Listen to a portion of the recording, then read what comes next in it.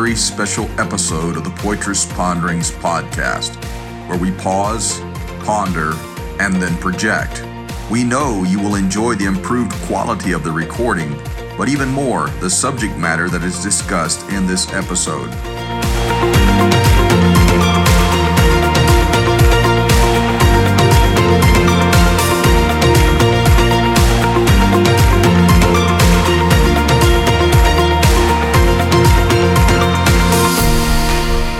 October is a very special month because it is Pastor Appreciation Month. Jim speaks to us about the perfect pastor, but even more about how to show our appreciation for our pastor. So without any further delay, here is the host of this podcast, Jim Poitras. Good day, everybody. This is Jim Poitras with the Poitras Ponderings podcast, where we pause, we ponder, and we project. September is finally over. Just about every member of my family, my in-laws, they all have birthdays in the month of September, or it seems like that. I had my 36th wedding anniversary in the month of September, and now we're in the month of October, an expense-free month. Well, October, there is Pastor's Appreciation Month, and I hope that you've taken time to appreciate your pastor. I've been on a quest to find the perfect pastor, and my research tells me that the perfect pastor is 26 years old, and he's been preaching for 30 years. The perfect pastor is a great leader, but he also obeys and follows the will of his congregation. The perfect pastor is tall, he's short, he's thin, he's heavy-set, and of course he's handsome, with one brown eye and one blue eye. That's the perfect pastor. The perfect pastor has his hair parted in the middle. The left side is blonde and straight, and the right side is dark and curly, and he must have a full head of hair. He's a brilliant scholar, but he's also a down-to-earth communicator. The perfect pastor preaches, listen, pastors, the perfect pastor preaches exactly 10 minutes, not 1 minute more, and maybe 1 minute less would be okay. The perfect pastor condemns sin, but he never hurts anybody's feelings in the congregation. The perfect pastor has a burning desire to work with teenagers, but he spends all of his time with us older folks. The perfect pastor makes 15 calls a day to church members, but he's out constantly evangelizing the lost. The perfect pastor is always available in his office in case someone just stops by for a surprise appointment. Now, here's the deal. If your pastor does not measure up to the standards that I just gave you, just go ahead and take that, write it down, put it on your Facebook account, simply send it to 6 other churches that may have pastors they're a little bit tired of too. And if they want to bundle up the pastor, send him on to the church at the top of the list, they can do that. If everyone cooperates in 1 week, you will receive the grand total of 1,643 pastors, and one of them, my dear friends, should be perfect for you. But be careful, though. I once heard that the chain was broken, and the church actually received back their old pastor, the perfect pastor. Since the church is made up of imperfect people like me, the idea of a perfect pastor is never really going to happen. So we need to stop kidding ourselves and really be realistic about the whole thing. There's no such thing as a perfect pastor. There's no such thing as a perfect church. And there's no such thing as a perfect member. But it is Pastor's Appreciation Month. We know that there's no church that's perfect, but we continue to strive for perfection. I'm not perfect, you're not perfect, but I do want you to know this. I do have the nearly perfect pastor at my church. My wife and I spent 29 years on the mission field in West Africa. Many of you know of that. We raised our 2 girls there. The youngest girl is now married to a great young man named Zach. And for 29 years, they had to endure me being their pastor. It got so tough that I once received a note. I won't mention which particular member of the family sent this note to the platform, but she sent a note to the platform, and it simply read this: "Dad, preach quick, I'm starving." And as a good, nearly perfect pastor, I had to go ahead and perhaps obey that. For the last 9 years, I have relinquished pastoral control and care of the Poitras family over to our pastor at New Life St. Louis. And on any given Sunday at New Life, you can find all 5 members of the Poitras Farini family doing their best to serve the Lord at our local church. I believe that the Lord has placed me where I am so I can be an encouragement to my pastor and also to our ministerial team and hold up their hands in the battle, because I know that the Lord has given us precious gifts at our local church. And I believe that He's giving you precious gifts at your local church as well. The scripture says in Jeremiah chapter 3, verse number 15, "And I will give you pastors according to mine heart, which shall feed you with knowledge and understanding." So on this episode of the Poitras Ponderings podcast, I pause and I ponder to give honor to the ministry team that I work with in our local church, and I thank God for every one of them. They know exactly who they are. I'm going to call them by their first name. My pastor, Aaron, and his great wife, Brianna. There's Tyler, there's Amanda, there's Elise, and there's Nolan on the way. There's Colby and Alexa and Nathan or Nathaniel. There's Dorsey, there's Robbie, there's Jim. And I've added, there's Mike, there's Miriam, there's Kylie, there's Gary, there's Victoria, and there's more. The gifts that God has given to us at our local church. Someone said that every Christian man needs at least 3 other men in his life. Everybody needs a Timothy that you can invest in, that you can mentor, that you can coach. And I'm thankful for the Timothys in my life. I'll just name 2, Dominic and Zach. You also need a Barnabas in your life, someone that will be an encourager. There are encouragers in my life, the men that encourage me, Barron and Nick and Brad and others. And of course, when you talk about the ladies, there's Linda and there's Samantha and there's Melinda and there's Kendra. They're all encouraging me in my life. A couple of them are watching me right now. But there's also a Paul that needs to be in your life. You need to lead someone. You need to encourage someone. But there needs to be someone that you submit to that will be able to lead you. And that comes down to one particular man of God, and his name is Aaron Batchelor. And I dedicate this podcast episode to Pastor Aaron Batchelor, my pastor at New Life in St. Louis. I appreciate the voice of my pastor in my life. On any given Sunday morning, especially during COVID-19, you can go to Facebook Live and you can see so many services, hear so many sermons, hear from so many pastors. And if those are apostolic voices, I'm sure that those are good voices for you to listen to. But above all of that, for every one of us, there needs to be one voice. That's what I said. There needs to be one voice above all the others, because we are sheep and we have a shepherd, and the sheep always hears the shepherd's voice. One voice above all of the others.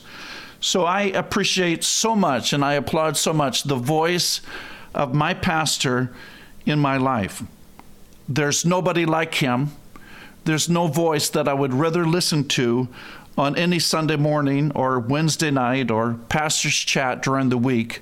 I'm thankful for pastor's voice in my life.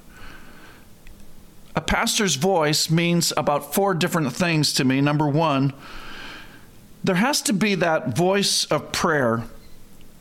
The voice of prayer. The pastor, my pastor, has a great ability to communicate with God. I once preached a message in Ghana. It was called, "Let the Preacher First Be Fed." And when I left the service that day and got in the car, I spoke to this young man that worked for us. His name was Titi.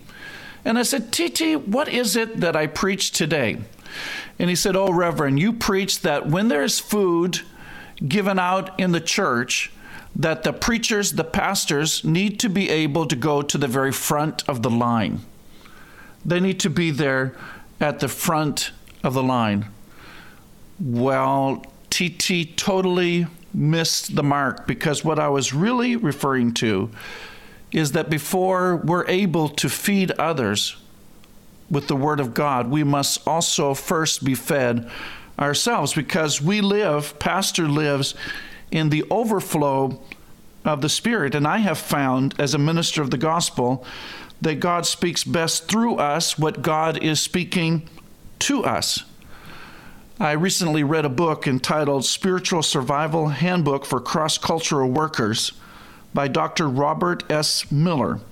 Spiritual Survival Handbook, and you don't even have to worry about the cross-cultural workers part. Spiritual Survival Handbook for Cross-Cultural Workers, Dr. Robert S. Miller, and he said, "So much of what I've learned about survival and ministry is based on the following statement: inward before outward, secret before public." I want to go ahead and repeat that for you, my listening friends, as we pause and we ponder and we project. So much about ministry is wrapped up in this statement: inward before outward, secret before public. For you must win the battle within your own person if you are to survive in ministry. Success in this inner terrain requires a commitment of the heart and a renewing of the mind. Start your training here in the secret places. Let the river flow into your heart. There is a river that proceeds from fellowship with the Spirit, a river that waters your thirsty life. The flow of this river is dependent on your heart's posture before the Lord. I have a pastor that is a prayer warrior. Our bishop, before pastor became our leader at New Life, was a prayer warrior, is a prayer warrior. When it comes to my local church and you look for the culture, the DNA of my local church, prayer is part and parcel of the DNA of the local church. Right from the children all the way up to the adults, prayer is central in our local church. You can look at other cultural cues at my local church. There's prayer, there's praise, there's worship, there's the preaching of the word. All of those are cultural cues at my local church. We're a multicultural church. We're a multi-generational church. Our culture is service and discipleship. But I'm talking about prayer. My pastor knows how to pray. My pastor is an example of prayer in our local church. Every morning at our local church, we have a prayer meeting that begins at 6 o'clock, and those that can make it come there. Others pray in their homes, I suppose, or on their way to work, or walking around the neighborhood, or cooking breakfast. But prayer is part of the DNA of the local church. And I love to hear my pastor pray. One morning, I was walking by him, and I heard him praying for my daughter and son-in-law, Kendra and Zach, and that meant so much to me. I hear my pastor praying over the ministry team that he works with. I love it when my pastor prays. I appreciate my pastor. Number 2, there is that voice of correction and direction that pastor gives from the pulpit. And there are times lately, the preaching is so superb all the time, but lately there have been times where there has been that word of correction, that word of direction given to us as a church congregation, and I appreciate it so much because the scripture says in 2 Timothy chapter 4 and verse number 2 that we are to preach the word. We are to be ready in season and out of season. We are to reprove. We are to rebuke. We are to exhort. And we are to do that, my friends, with complete patience and teaching. Now, that's a hard task. Preach the word, be ready in season, out of season. Go ahead and reprove. Go ahead and rebuke. Go ahead and exhort. And while you're doing all of that, do it with complete patience. So when I began to look at Pastor Aaron Batchelor against or with that scripture, he does that, preaches the word. He will reprove, he'll rebuke, he'll exhort, and he'll do it all with a precious smile on that face of his. Romans chapter 10, verse 14 says, "How then will they call on him in whom they have not believed? And how are they to believe in him of whom they have never heard? And how are they to hear without someone preaching?" If you've got a preacher in your life today, my friend, you need to pause and ponder right now and thank God for your preacher's voice in your life today. Because if you have a pastor that preaches the truth, and I know that many of you do, I hope that all of you do, if you have a pastor that preaches the truth, you ought to stand behind him or her with everything you've got. I'm going to repeat that because I really believe it. If you have a pastor that preaches the truth, you ought to stand behind him with everything you've got. And while you're at it, don't be afraid to say amen once in a while. Even to Jim Poitras on the Poitras Ponderings podcast. I would appreciate an occasional amen. That's right, brother. That's right, sister. You see, there is an anointing that is in the pulpit, and the anointing is upon the pastor. The anointing is upon the preacher, but that's not where the anointing stops. It flows to that pastor, that preacher in the pulpit, but that's not where it stops. Otherwise, pastors every Sunday could just go ahead and preach against walls. Preach against the open window or the door. There's an anointing in the pulpit. It's upon the pastor. It's upon the preacher. But there also has to be an anointing on the platform. The praise team has to be anointed. The musicians on the platform need to be anointed. Purity begins to flow on that platform, is exampled on that platform. But guess what? It doesn't stop there. There is an anointing on the pulpit and on the pastor. There is an anointing on the platform and on the praise team. But the anointing also needs to be in the pew. The anointing needs to be upon you in the pew. So there's an anointing in the pew among the people that gather together in the church every Sunday morning. Here's the deal. There are preachers that go home every Sunday and they are discouraged because they feel like they missed the mark. There are preachers out there that's the way that they feel, that they just didn't deliver the word of God like they thought it should be delivered. And they blame themselves. But could it be that those in the pew did not open their hearts? Those in the pew did not receive the word? Those in the pew did not apply the word? Check it out. Go ahead and have an after church event, maybe some delicious food in the fellowship hall. Open up the doors, let that smell of the food begin to flow in the sanctuary. That's not the Shekinah glory of God, by the way. That food, the smell is coming into the sanctuary. and see what type of reaction that you get as the preacher. I remember one Sunday night in, I won't tell you the state, and I won't tell you the church, but I was preaching away, and all of a sudden the back door of the church flung open, and the Pizza Hut guy walked into the sanctuary. He had so many pizzas. Guess what, folks? Church was totally over. I don't even know if I was able to give an altar call. It was done, and we were enjoying pizza. Number 3, the pastor's voice is also the voice of counsel. In the multitude of counselors, there is safety. But the safest voice among human beings would be the voice of your pastor. I tell young people all the time that the will of God is as easy as finding and doing the next right step. And then I tell them that if you found the next right step and you have not consulted with your pastor, your youth pastor, your spiritual authority, you haven't found the next right step. You found the wrong step.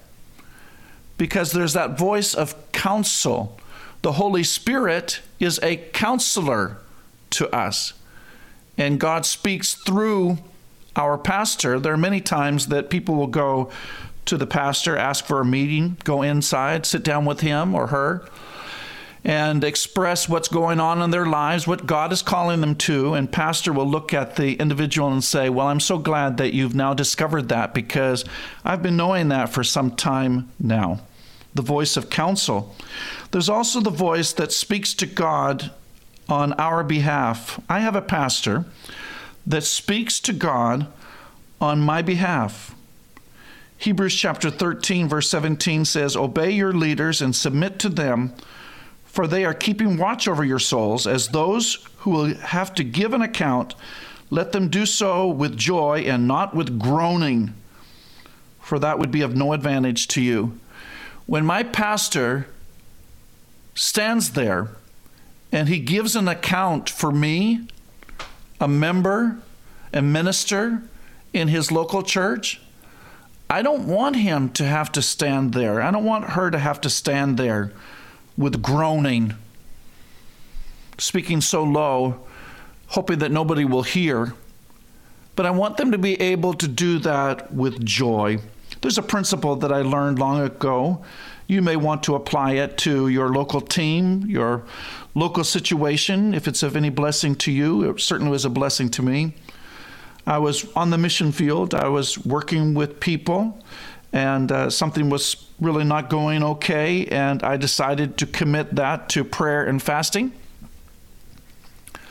I fasted and prayed for about 10 days, 24 hours a day. I thought that God was going to go ahead and, shake the heavens on my behalf, give me tremendous revelation. At the end of the 10 days, he spoke to me and he said this: where there is no responsibility, there is no accountability. I will not stand before God and give an account for my senior leadership. My senior leadership will stand before God and give an account for me.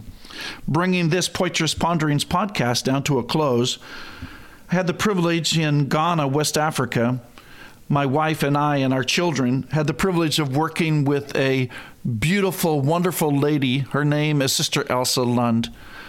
I remember on one Thursday morning at the national prayer meeting, and she sat down beside me and she shared some verses of the scripture with me. And she said, this is the reason why God has called you. This is what God sees when he looks at you. Psalms chapter 78, verse 70 to 72 says this: he chose his servant David, calling him from the sheep pens. He took David from tending the ewes and lambs and made him the shepherd of Jacob's descendants, God's own people, Israel. And I like this closing verse. He cared for them with a true heart and led them with skillful hands. He cared for them with a true heart, and he led them with skillful hands. I'm thankful today that my pastor and your pastor as well, that they set the example for the congregation. Leadership is about knowing the way, going the way, and leading others in the way. Here's an example of my pastor. This morning, we were wrapping up in the prayer meeting, and as he does almost every Sunday morning, I see him moving around. I see him moving outside. He's checking to make sure that the church is just perfect for those sheep that will be coming to church on that particular day. He's already prayed for the ministry of restoration, the ministry of reconciliation to take place. He's already sought the face of God. He has the sermon. But he always sets the example. And this podcast is being recorded on a Sunday. It was Pastor's Appreciation Day at our local church, and we honored our ministry team there. But way before the music started and the shock and awe group were there and the red carpet team was in the building, and way before even the director of operations was there, and all of the other ministry people and so many blessings that we have in our local church, Pastor was there, and I saw him walking by, and he had a broom and a dustpan. I think the broom was blue. I know the dustpan was white. And he picked up the broom and the dustpan, and he was going somewhere because he saw something in the local church that needed to be swept. So I am thankful as I close out the Poitras Ponderings podcast. I am so thankful that I have a pastor that will take up a broom and a dustpan in one hand, and he'll take up a Bible and a microphone in the other, and he will be the near perfect pastor. My advice for you today, listening audience and friends, do something to appreciate your pastor. If not today, this week. You'll be glad that you did. He will be glad that you did, or she will be glad that you did. In fact, they may even preach a little bit better next Sunday because of your kindness. God bless you. This is the Poitras Ponderings podcast, appreciating pastors everywhere for their faithfulness. God bless you. We appreciate and love you.